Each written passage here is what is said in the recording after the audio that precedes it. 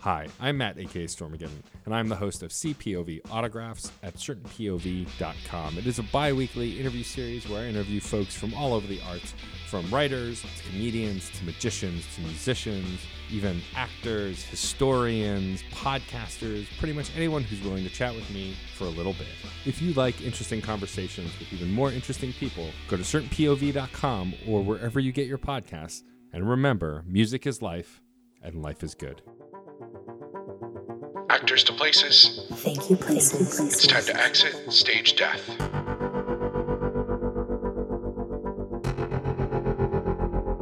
Welcome back to Exit Stage Death. As always, I'm one of your co-hosts, Matty Limerick. And I'm your other co-host, Emily Martinez. And these are the chilling true stories behind your favorite Broadway shows. Welcome back, Em. Welcome back, Matty.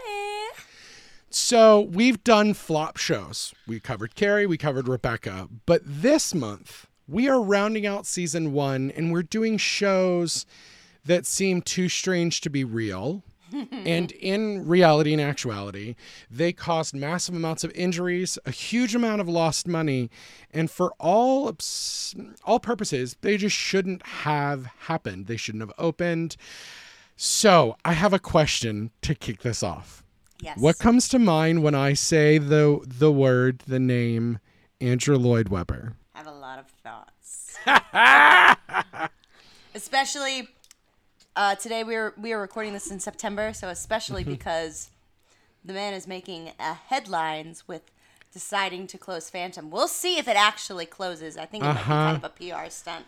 I mean, it is time, but 35 years. But this is also like months after Cinderella on the West End just happened as well. I think he's imploding. He is. I mean, it's weird because like come February, this will be the first time in 35 years that actually longer than that there's not been an Andrew Loyd Webber musical running on Broadway. I think it's like 45 years that this will be. Yeah, because he had shows, I think as far back as like 70. Oh, no, I mean, because you had Superstar. I mean, but I think starting with Evita, there was always like some sort of Webber show running. Yeah. So what Someone I will think correct me. It's a lot. It's a lot. He's a lot. He's a lot. His shows are polarizing. People love him or hate them. And if you worship at the Church of Webber, you worship at the church. You worship at the Church of Webber. Mm-hmm. I frequent today, the Church of Webber. I don't know if I worship there. I don't worship there, but I do go for mass every once in a while. Yeah, I will say I'm School of Rock. School of Rock was brilliant. Mm-hmm. I do love a Jesus Christ Superstar moment. Love me some Jesus Evita, Christ I fucks with some Evita. Even though the poor man has not had a good film adaptation of any of his musicals except for maybe Jesus Christ Superstar. I was going to say, I was like, Superstar's great. Jesus Christ, yeah. That Superstar's a great movie, but like Phantom's movie is terrible. The Cats movie is terrible. The Evita movie is terrible. Well, the Evita movie's not terrible. It's just Madonna can't sing it. Like, and if you don't have a Patti LuPone or an Ellen Page, she's also white. Yeah. Oh, that's fucking true. Yeah. Don't get me started with that. But for better or for worse, his shows have taken the world by storm. And while his sound is always recognizable, the subjects of his shows vary widely. I mean, started with kind of religious backgrounds to even like his wizard. We've had in the last 10 years, a School of Rock, a Wizard of Oz, and a Cinderella from him. Like, it's just so unusual what he's doing. But today, we're talking about possibly his strangest property. And yes, stranger than dancing cats, my friends, because today we are talking about Starlight Express. So other than maybe the Family Guy bit, which like everyone knows, which if you haven't seen it, I'll put it on social media, but it's Peter Griffin in a costume on the national tour set. I must add, they knew what the national tour set looked like. It's going Starlight Express, Starlight Express, Starlight Express. What do you know about Starlight Express, Em? Honestly, not that much. I honestly didn't know that it was Andrew Loyd Webber. When we realized we were doing this episode, I was like, I'm not going to look up anything. So this is all going to be truly learning on the job. I know that it has to do with roller skating. Mm-hmm. And trains? Yes, trains. Sentient trains. I love it. I love a sentient train. And that the costumes looked... I remember seeing a picture once and the costuming is wild. Wild. So I unironically love this show. And it's because of my friend May Bartow. So shout out to her. We went to undergrad together, and I think she is the largest fan of Starlight Express that is out there. Anybody else can fight her and will lose. Most Americans think of it as a niche music legend from the 80s. But for international fans, it's a huge part of their musical theater love and a contemporary part of their lexicon. So we're going to jump in. Amazing. The road to the West End and Broadway started in the mid-1970s when Andrew Loyd Webber took interest in writing in a book series by Reverend W. Awdry called Thomas the Tank Engine. I love Thomas. And so he wanted to take and develop the Thomas books into an animated musical television series for kids. Granada Productions came on board with him, and the show went to pilot. They made a pilot, and it didn't continue at a pilot because there was a concern that the show wouldn't find international appeal. Though I have to say that when Starlight Express opened on the West End in 1984, Thomas the Tank Engine debuted on TV months later and was an international phenomenon. I fucking lived for Thomas. In America, it was called Shining Time Station. So they took the Thomas stories and put them around kind of an Americanized idea of this tiny local train thing. If nobody's seen it, it was on PBS with Didi Khan from Grease and Ringo Starr and George Carlin, all these weird, the things that shouldn't have happened. I fucking lived for it. And even I was flipping the TV a couple weeks ago when I was overnight in the hospital, and there is a new CGI kids Thomas series. I believe it's on PBS or Nickelodeon. It's super cute. But to track to international fame didn't stop there. This kind of idea. So essentially it's said that there are 3 scrapped ideas that led to Starlight Express existing. So that was the first. The second, there was an American pop singer named Earl Jones, who had this genetic mutation abnormality to his vocal cords, and he could sing 3 notes at the same time. What? Think early whistle tone. And it sounded like a train whistle. So Webber and a writer named Peter Reeves wrote him a song called Engine of Love that was train themed or whatever around this train whistle he could do. But it completely failed to chart in the US. And it would actually go on to be placed into certain productions of Starlight Express. Because this is a point where I don't think a lot of people realize Webber is young. He isn't that far out of uni. Jesus Christ Superstar and Joseph were happening in the 70s. But he was writing stuff for kids TV. He was writing pop music. I mean, let's not forget, Phantom also started as a pop charting song with a British pop star and Sarah, I almost said Sarah Bareilles, but Sarah Brightman.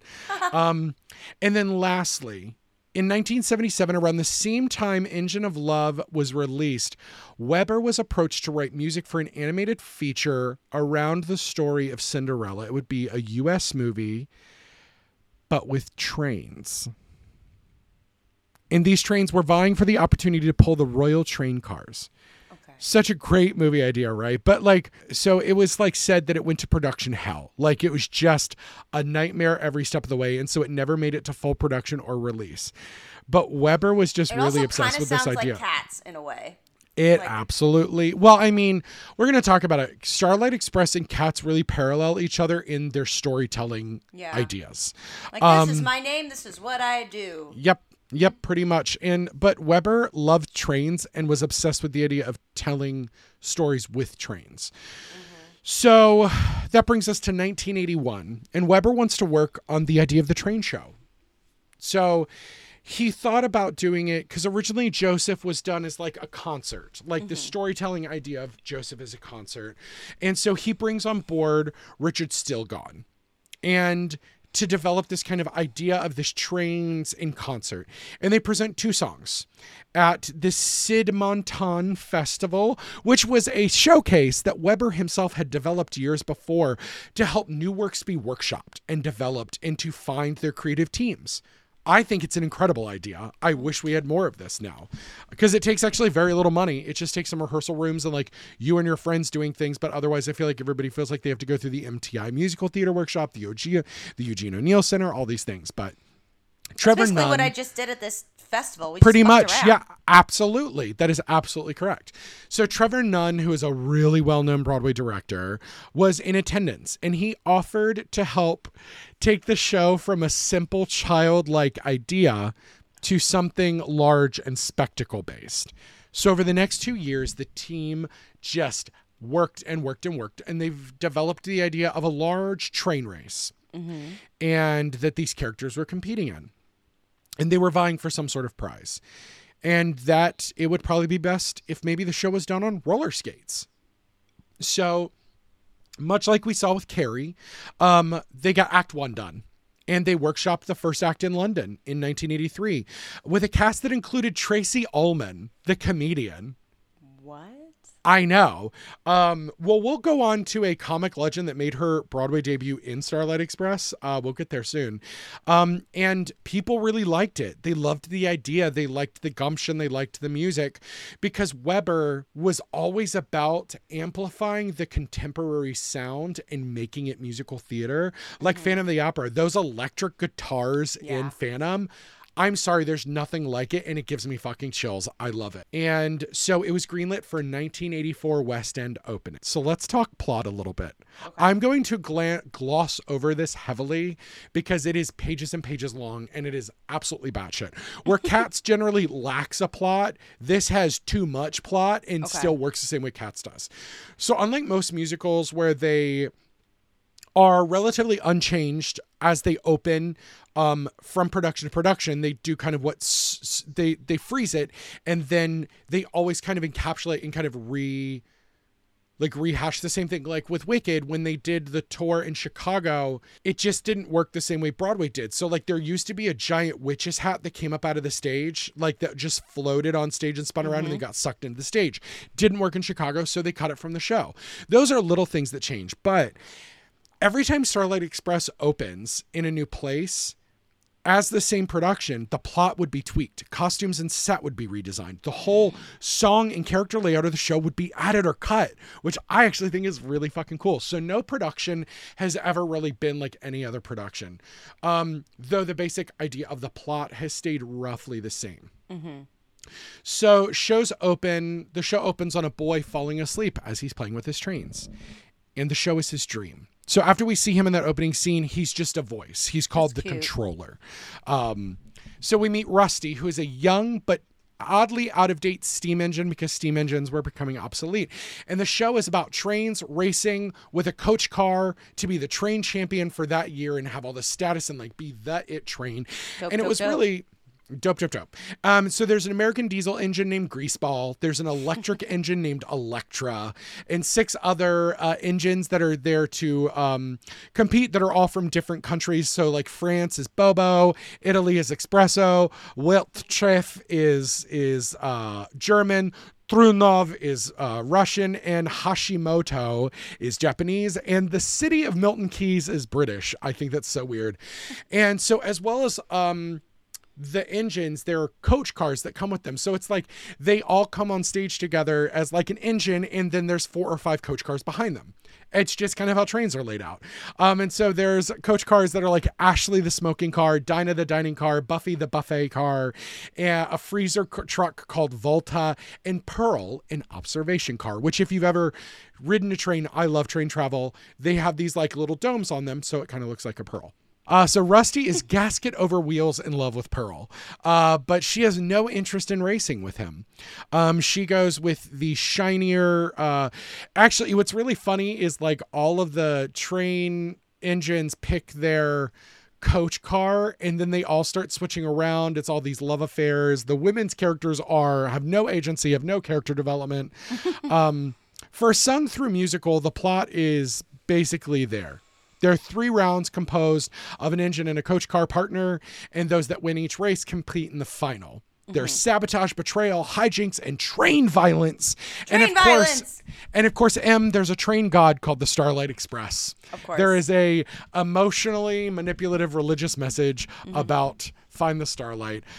So a past champion named Papa, who's a big old steam engine that runs the like scrapyard and things. He decides that because he hates Greaseball and Elektra and how shitty all these dudes are, Papa races and Pops races and wins, but then is just like so run down he can't. So they agree to let Rusty step in for him, and it's because the controller makes these choices. So I also have to think about it. It's like, how's a kid playing? It's just going to sound senseless.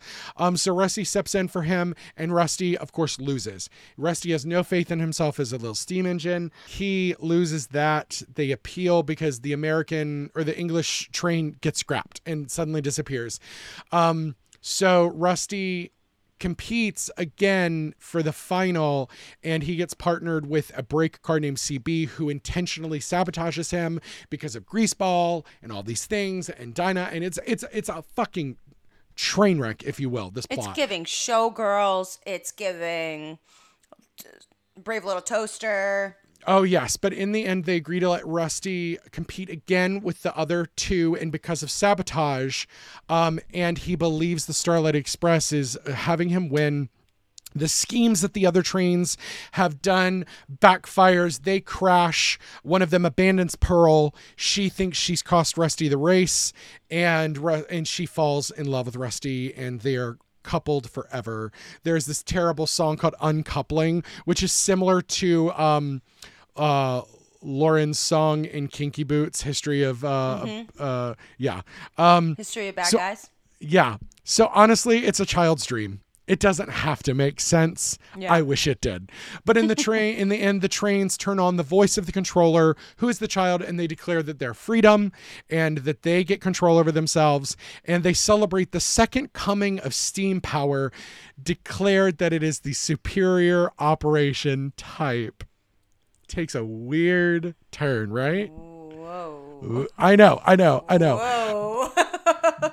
But honestly, it's a plot that's easier to hash out while you're watching it. A lot of the first act is taken up by songs introducing the cast, much like Cats. Like, each song comes in and they've got their thing. And if you look on Wikipedia or the fandom wiki, the songs from the original West End production are listed, and it's notated which ones are added, taken out, what productions they're for. And the show adds over the years songs and book content by Don Black, David Yazbek from Full Monty and Dirty Rotten Scoundrels fame, Nick Collette, and Lauren Aquina. So the show opens March 27th, 1984 at the Apollo Victoria Theatre in London. This production is directed by Trevor Nunn. Arlene Phillips creates all the roller choreography, and John Napier designs costumes and sets together. It's a very British thing. The set contains tracks that extend out into the audience spaces and a multi-level set with an automated bridge that went up and down and connected them, and apparently weighed like 1.5 million pounds. Like, it was something ridiculous. Like, it was or 1.5 tons. It was something crazy. That would run until 1992. So not bad. And they closed the show temporarily.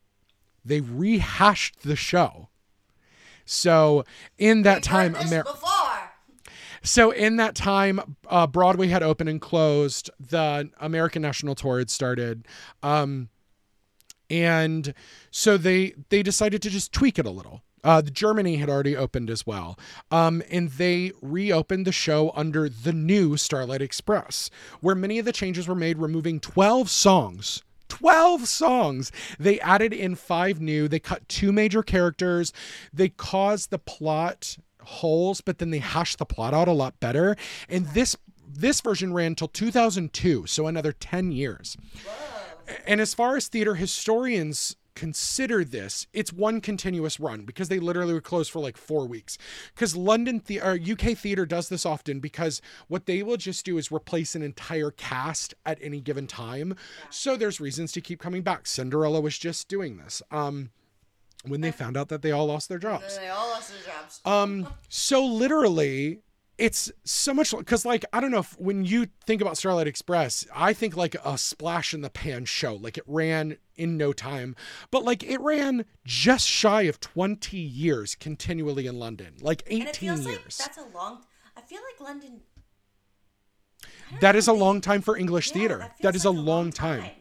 Things either run forever there or they don't run at all. Right. Like, but they'll also like reopen a show a year after it closed in a brand new revival. Like Mamma Mia closed and 2 years later a new production opened. Les Mis does that all the time over there. So 3 years after it opened on the West End, Broadway opened at our favorite, the Gershwin Theater. Oh shit. The entire theater was closed and renovated for this. I believe this is one of the first shows under the name the Gershwin. Because I know, well, that was 87, 89, or 79 was when Sweeney Todd was there. It was still the Uris Theater, which is the largest theater on Broadway. And it had even more seats then than it does now. And it's because of this production. So they worked really hard to localize the story and make it more relevant to an American audience. And they updated some costumes to help hash those characters out for the audience. In addition, there was this thing that was happening at the time where if something transferred from the West End to Broadway, they like put it on steroids. They amped it full of money, glitz. And so they made the set way bigger, grander than the West End production and really amping up that kind of what Americans wanted, which was the spectacle. So this included bridged ramps that went from the top mezzanine down to the stage, as well as tracks that went all the way throughout the audience and then back to the back of the stage. So while this part of the show isn't talked about, both the West End and Broadway productions, there were constant and continual injuries with this show.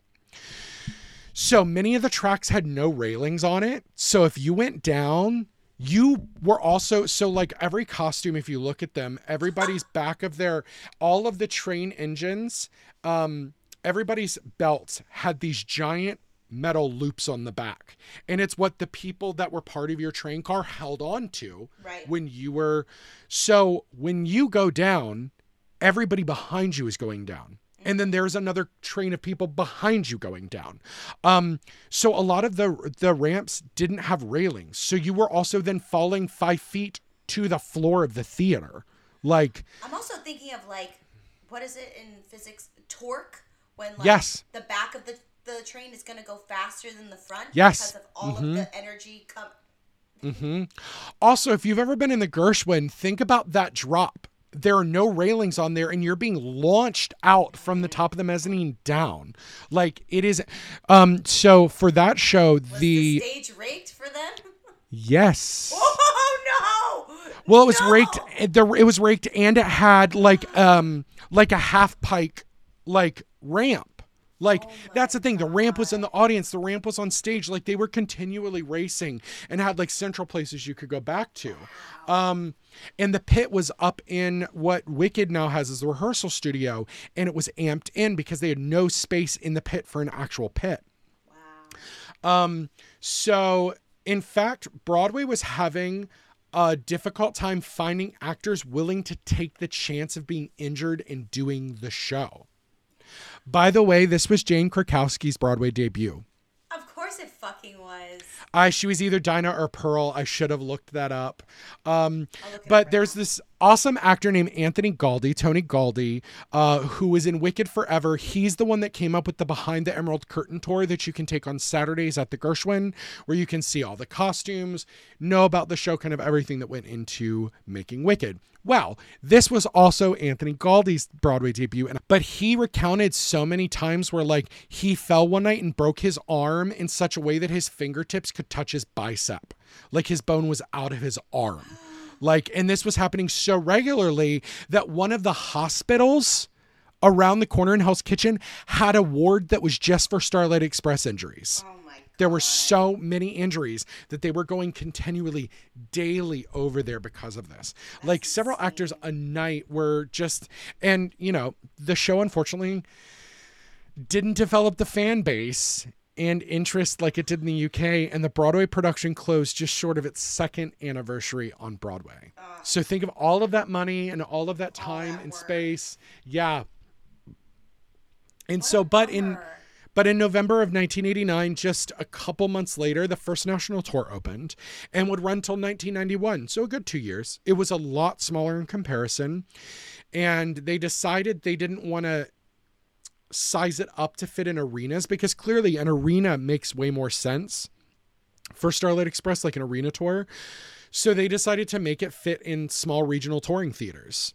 And a lot of the race aspects, because a lot of the show is races, they were made in like warehouses. I thought you said racist. I was like, oh yeah, racist trains. No, races. So because you have the 3 big races. Yeah, and so they streamlined it and they made them in a warehouse using video. So on the tour, you weren't really watching them race around you in the theater. You were watching a video of the race, and then the actors would come back out on stage. They continued to streamline the show, cut songs, add characters, tweak things.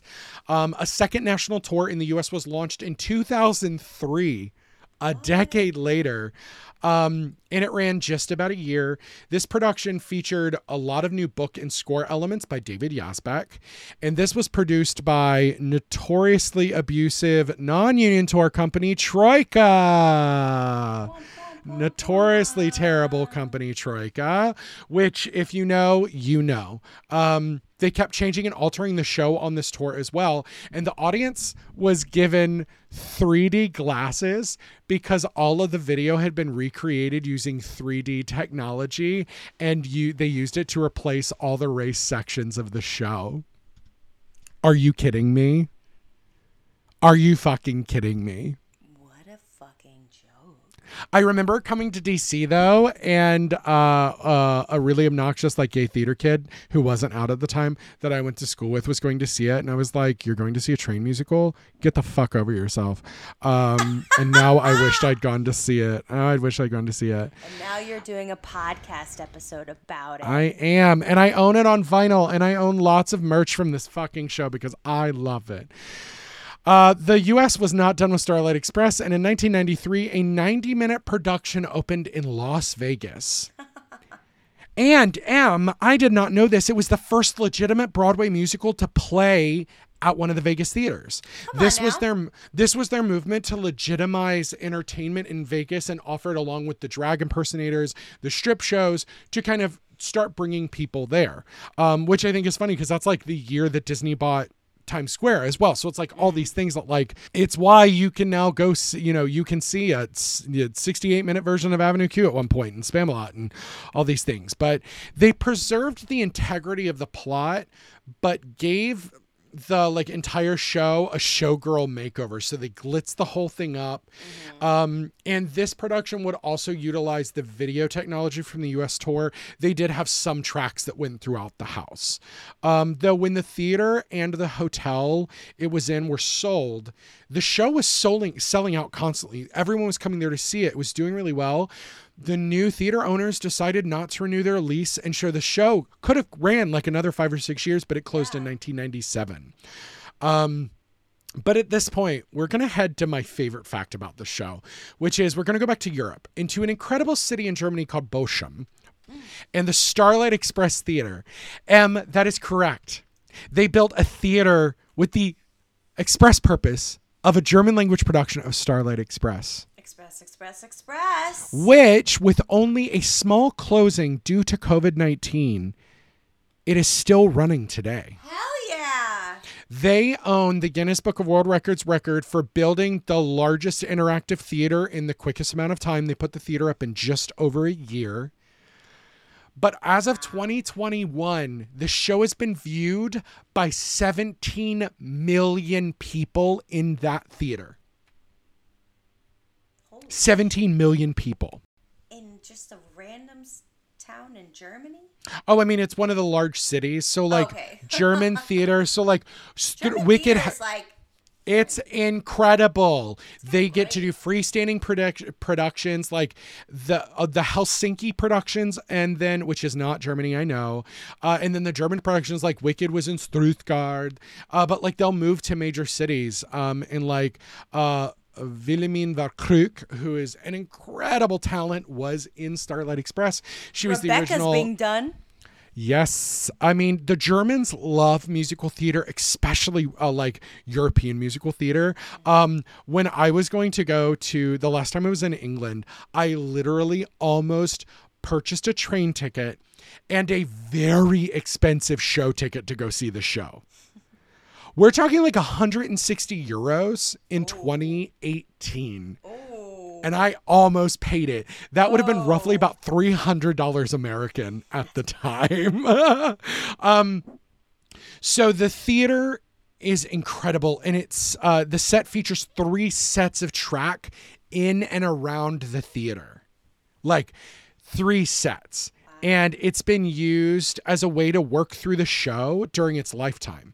Like, it constantly changes and shifts, but it's not like they just decide. It actually is like active, like the production continues to come back and be like, well, what can we change? But it's also a way to keep people coming back.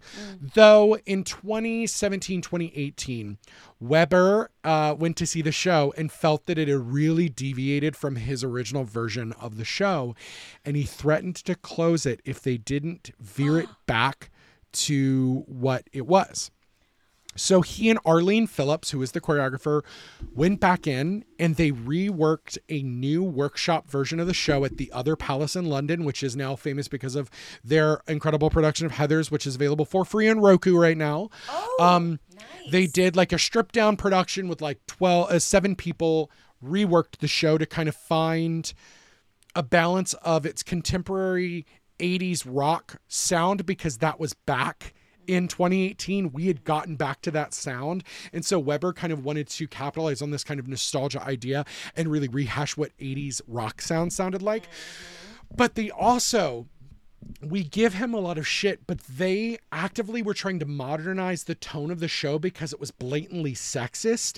And they wanted to open up the gender identities of almost all of the characters so that you could just go with the right actor for the role and not care about what gender, quote unquote, the train is, and to give the female characters characterization and urgency and their own development, which I'm for that. Absolutely. I think that's so awesome. Yeah. Hey, that's and cool. It's also great because it continues to bring audiences back to the theater to see the show as it shifts and changes.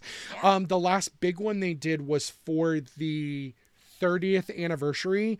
That was the last time the show got like a whole redesign. Like, they redesigned set, costumes, they modernized the looks, better wigs, all of these things, which is honestly like, we talk about Phantom closing because we're recording this like 2 days after that announcement came. Though who knows what will happen by December when this airs. You know, I say give it like 5 or 6 years and then give us a new, completely reworked Phantom. And somebody on TikTok was like, reworked or revisited means cheap with projections. And I was like, okay, the video screens for the Royal Albert Hall concert with Sierra Bogas and Ramin Karimloo were gorgeous. That is my favorite production of Phantom. But also, like, think about that you could really get in with period styling, make it like a noir, like make it like the classic Universal Monsters Phantom of the Opera, like really dig in and revitalize your show, and then it could run another 35 years. It's fine to close for 5 or 6 years. Yeah. So it also saw the return of the entire creative team when they redesigned the show and modernized the costumes and sets. The entire creative team came back. Oh, that's cool. So cool. Like, I also think this is really fun because they were watching how train travel changed internationally and how technology changed, and they put all of those changes into the show. Like, the smoking car got taken out and they brought in a quiet car, but the quiet car is only in certain productions. And then they looked at, like, they added rap in at certain points, and they added these, like, they took out the Rocky trains, Rocky 1, 2, and 3, which were like coal cars, and they put in hopper cars because, and then they like kept updating the, like, the Japanese car is now called manga, and it's all about like hyperrail travel, like electric, like, it's really fucking cool. If you would believe this, it didn't tour the UK until 2004. 20 years into the run was when the first UK tour. No, I'm sure you look at that show and go, why are we going to tour that show? There's no reason to tour that show. And it ran on and off through 2012. Like, this is something they very much do with UK tours. It's played Asia to much love, Mexico City, Australia, and New Zealand, and lives in infamy and love from many musical theater fans. Now, there have been 2 redesigned, like, freestanding productions. One was in the Netherlands, Dutch, Holland, I believe, and it was very cool looking. It looks very different. Looks a lot like their Wicked does, which is very cool. Mm-hmm. And then Feld Entertainment, who I think is known best for Disney on Ice, Marvel Universe Live, and Monster Jam. Okay. In 1997, launched Starlight Express on ice with Why ice do skaters. I feel like it would be safer? Why do I probably feel like it would be safer? So is Ice Skaters pantomiming to the original Broadway cast recording? Yeah, it was that first non-replica production. It toured for 30 days to mostly empty houses. Oh, no. Before the producers closed the shows. The amateur rights for the show became available in 2013. And as of 2018, the script available for rights is based on the 2018 revised German production. They're continually updating of like the version you can get it. But also nobody does the show, which I kind of get it. But like, what if we didn't? So like I had the thought of, what if we did it with Heelys like they did in Little Mermaid? Well, my question is, what if you did it in a Paralympic setting and you've got folks in wheelchairs? That would be really cool, right? Such a cool opportunity. And yeah. Like, just fucking cool. Yeah, it could be really fucking, because I just keep imagining Ali Stoker as Pearl. Oh, yeah. Like, it's just the vision I keep getting. So what do I take away from this show as what I think is so important about it? So, like, we as theater people look at shows as infallible and should be performed as the original writers saw fit. I mean, and this goes even to, like, community theaters will copy productions. Regional theaters will copy productions. I was just talking about Chorus Line today. They have an insane contract when you license the show that you have to design the show to look almost identical to the original Broadway.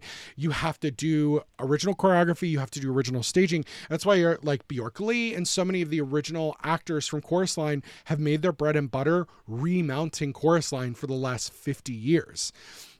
Like, it's just something that's happening. But this is a really cool example about how a show can change with the times to be more accessible to audiences that are taking it in. Like, open up gender expressions for roles. Take out references and characters. They're trains. Take out characters that aren't working. Like, and I love that it's done by the original creators a lot of the time. So, like, are you trying to make me love Andrew Loyd Webber right now? Like, I know this is one of those weird things. Like, I know he likes to flex a lot of control, but like, what happens when that control is, let me come in and make my show better? Yeah. Like, because also think about, like, he's for, 2018, that was, 34 years after, and he was able to reapproach the show with a new mindset. Now, granted, with his ego as well, but like, he's learned so much about being a composer, so much about the industry, so much about like what audiences want. Isn't that awesome? Like, I think that's pretty cool. Like, I think about shows like Rent, who we look at as infallible, but like, let's be honest. And it's my main issue with the show, knowing now. So like, Jonathan Larson died the night before their first preview on Off-Broadway. And so with the exception of one change made to one character about their HIV status in the final version of the show, everybody was afraid to touch the show. But Jonathan had students, he had people that worked to build that show with him. So why didn't, when it went to Broadway, like, Rent is an unfinished show. It's 3 hours. It doesn't need to be. Like, it is flawed in many ways and it can be tweaked. There are a lot of shows that like don't work. And like, when they go to London or when other theaters do them as like a revised revival, that's when they're able to like tweak it. But then it's not always tweaked by the people who like know the material. Sometimes that's for the better. Sometimes it's for the worst. But like, think about if you could revisit a show that you did a few, 20 years later, or you had people who were your students who were like, hey, what if we just tweak this thing? Then it wouldn't be a problem that we're on our, 14th or 15th revival of Music Man on Broadway or all these things. A revival would mean something more. It's like why, like, a Deaf West Spring Awakening is incredible, because it was 10 years after it had opened, but look at what they did with it. Or even though I didn't think it was super effective, the new Oklahoma revival, like, it's one of those things that it's like, what if you could continually like address issues, or like think about what Oklahoma would be if we could address like the violent murderous woman that Aunt Eller is. The fact that like the hate towards Judd is because he was of Jewish descent, and that like they just inherently hate Ali Hakim because he's also not white. Or like what happens when you make Judd Native American and not Jewish, like these things, like what happens to a show. Or what happens when you make Curly a woman, or they're just these little things like what happens when we tweak things to reflect a modern audience based on what we know later. Like, think of how different we could tell Showboat now based on what we know about miscegenation laws and the racist South and all these things. Like, I think we should ever have productions of those shows again? No, never again. But like, if you've got people that are romanticize so many things, rather than like, shed an actual light. Yeah, like, so ultimately, this has been a very abbreviated story of Starlight Express. I will say also that the show led to a lot of medical insurance talks within the American Equity Union. And it should also be an example for people to speak up about safety when asked to do things in a way that is going to be damaging and unsafe to everyone involved. A lot of the Bosham production is available on YouTube. So like, please go fucking watch it. It is so good. Now, Em, my question is, with Phantom closing, it will be the first time in like 40 years that there's no Andrew Loyd Webber show playing on Broadway. Is it time for Starlight Express revival based on the Bosham production? I got my skates all ready. But bring it. Also think about a way that we could use the show to talk about how the American government and industry abandoned train travel for the gas industry.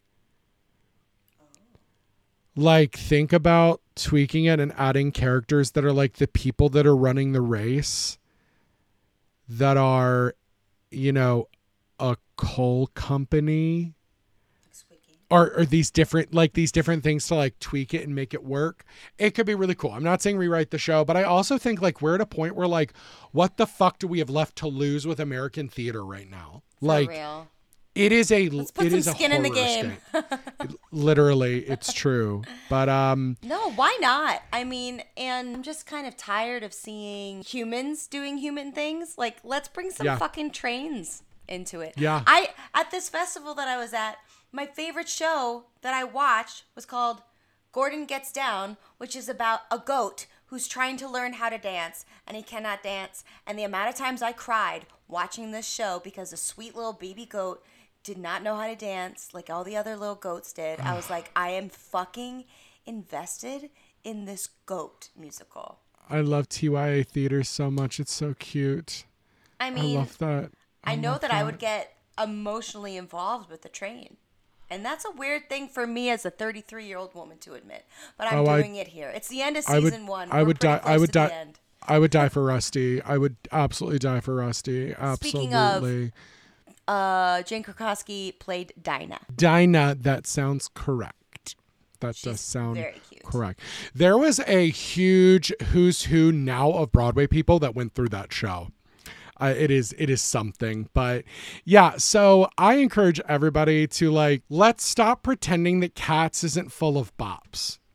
Like, the Cats movie was a train wreck, but do you know what is always my argument for why every musical needs a pro shot is that 1998 international version of Cats that they filmed in the warehouse that is breathtaking. Is that the one that was always on PBS? Yes. Yes. Ask me what show got me into theater, and it was that me fucking too. Production. Thank you. Grainy-ass television rendition. My mom was like, please stop watching this. And I went, Jellica Cats, Jellica Cats. Jellica Cats, Angelicas do. Jellica's from Jellica Cat, Jellica. Oh, yeah. I'm doing the nobody the can see it. The shoulder charge back as you do the lean back. Oh, yes. God. She said she thought she was a dancer first, but she was not when it came to Cats. Never done Cats. No, God. Oh. I always said when the non-union Cats tour was going back out like a decade ago, I was like, oh, I could go play Old Deuteronomy. I want to do that. Yes, you could. He's the only. Give me a sassy, fat, gay Old Deuteronomy any day. And I'll just take the sad crying one. All alone in the moonlight. I'm sorry, Jennifer Hudson's rendition of that is breathtaking. Oh, yeah. I'll watch that for fucking days. I will say she's an incredible performer, but someone whose live performances in theater went best through the scope of Dreamgirls, where they got to edit it down. Because like while she was incredible in The Color Purple, I did not get a full gauge of Sugar Avery until I got to see the Goddess of Goddesses, Heather Headley, take over that role.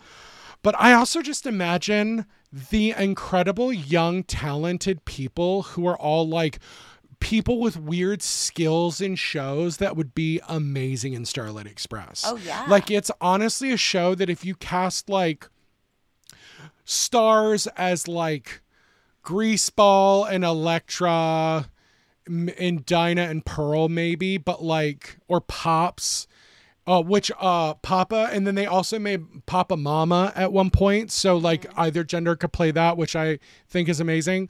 Like, I just think about all the amazing young talent that would be willing to come and do that show. Cause like, I think we're at the point where it's the right amount of cringe. And so I want anyone out there to put your money where your mouth is and produce a production of Starlight Express for me, please. I don't even have to design it. I don't want to design it. But I would love to just take part of it in some way. I'll risk my ankles. I'll audition. I'll strengthen my ankles. I'll learn how to roller skate. Them. I do have roller skates. I'm not that bad. Honestly, I would love a world where both Xanadu and Starlight Express are both running on Broadway again at the same time. Xanadu's so good. If you missed out on my main show, Saturday Morning Confidential, I literally just did the case for Xanadu of why it all deserves our utmost respect. So everyone should go check that out. Everyone, check out M's podcast if you haven't yet. Yes. M, give us a sizzle. Give us what it is, where they can find it. Well, at this point,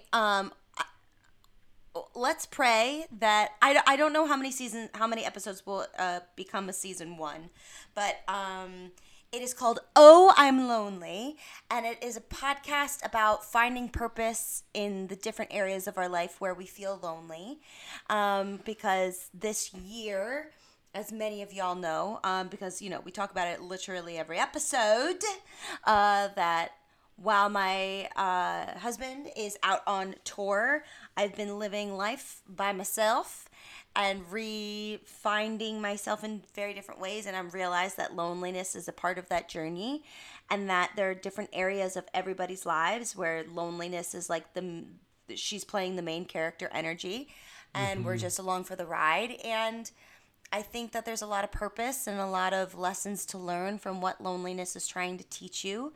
And I'm bringing on as many friends as possible to talk about that and to help people find connection and be less alone in the loneliness that we all feel. And Matty, please, at this point, we're only in September recording this, I would love to have you on. Yes. I mean, yes, I just want I want all my friends on to just talk about it and feel love from people listening. And as of right now, it is, and I'm holding it out there. I'm going to hold myself accountable. That it comes out every Thursday. I love that. I love it. Also, because we haven't recorded since this happened, we are now part of this Certain Point of View Media Podcast Network, which is where my other show is. It is amazing. It is.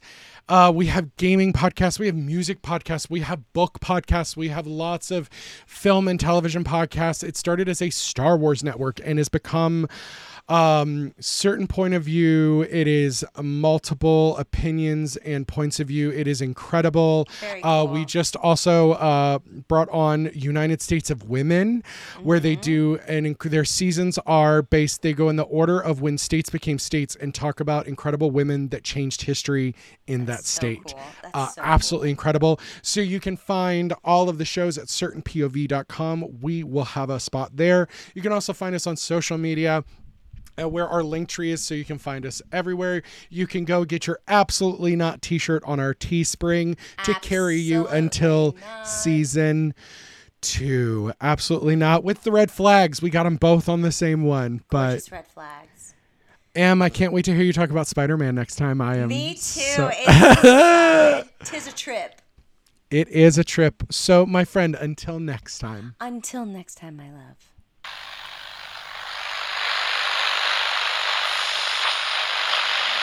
Au quotidien, ces Don't worry, listeners. No need to adjust your dial. This is Landline Radio. Welcome to the end of the dial at the end of the world. I'm the host, and we bring you stories too chilling and strange to be true, right from the heart of towns where the lines between this world and the next connect. Stories from people just like you, for those long, dark, lonely nights driving down roads that never seem to end. We'll be here, and don't worry if you can't find us. We'll find you. Leyline Radio is from Dreamer Productions and can be found monthly exclusively starting in October on their Patreon feed. Follow the link in the show notes below to hear and enjoy.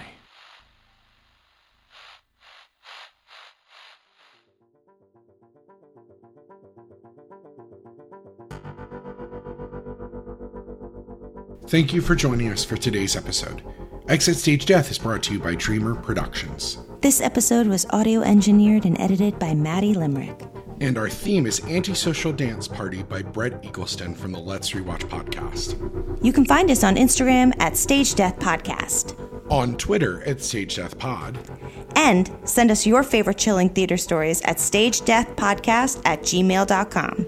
You can find us on patreon.com at Dreamer Productions, where your donation of $2 a month keeps quality content coming your way on your favorite podcatcher app. Join us for more chilling true stories on the next episode of Exit Stage Death.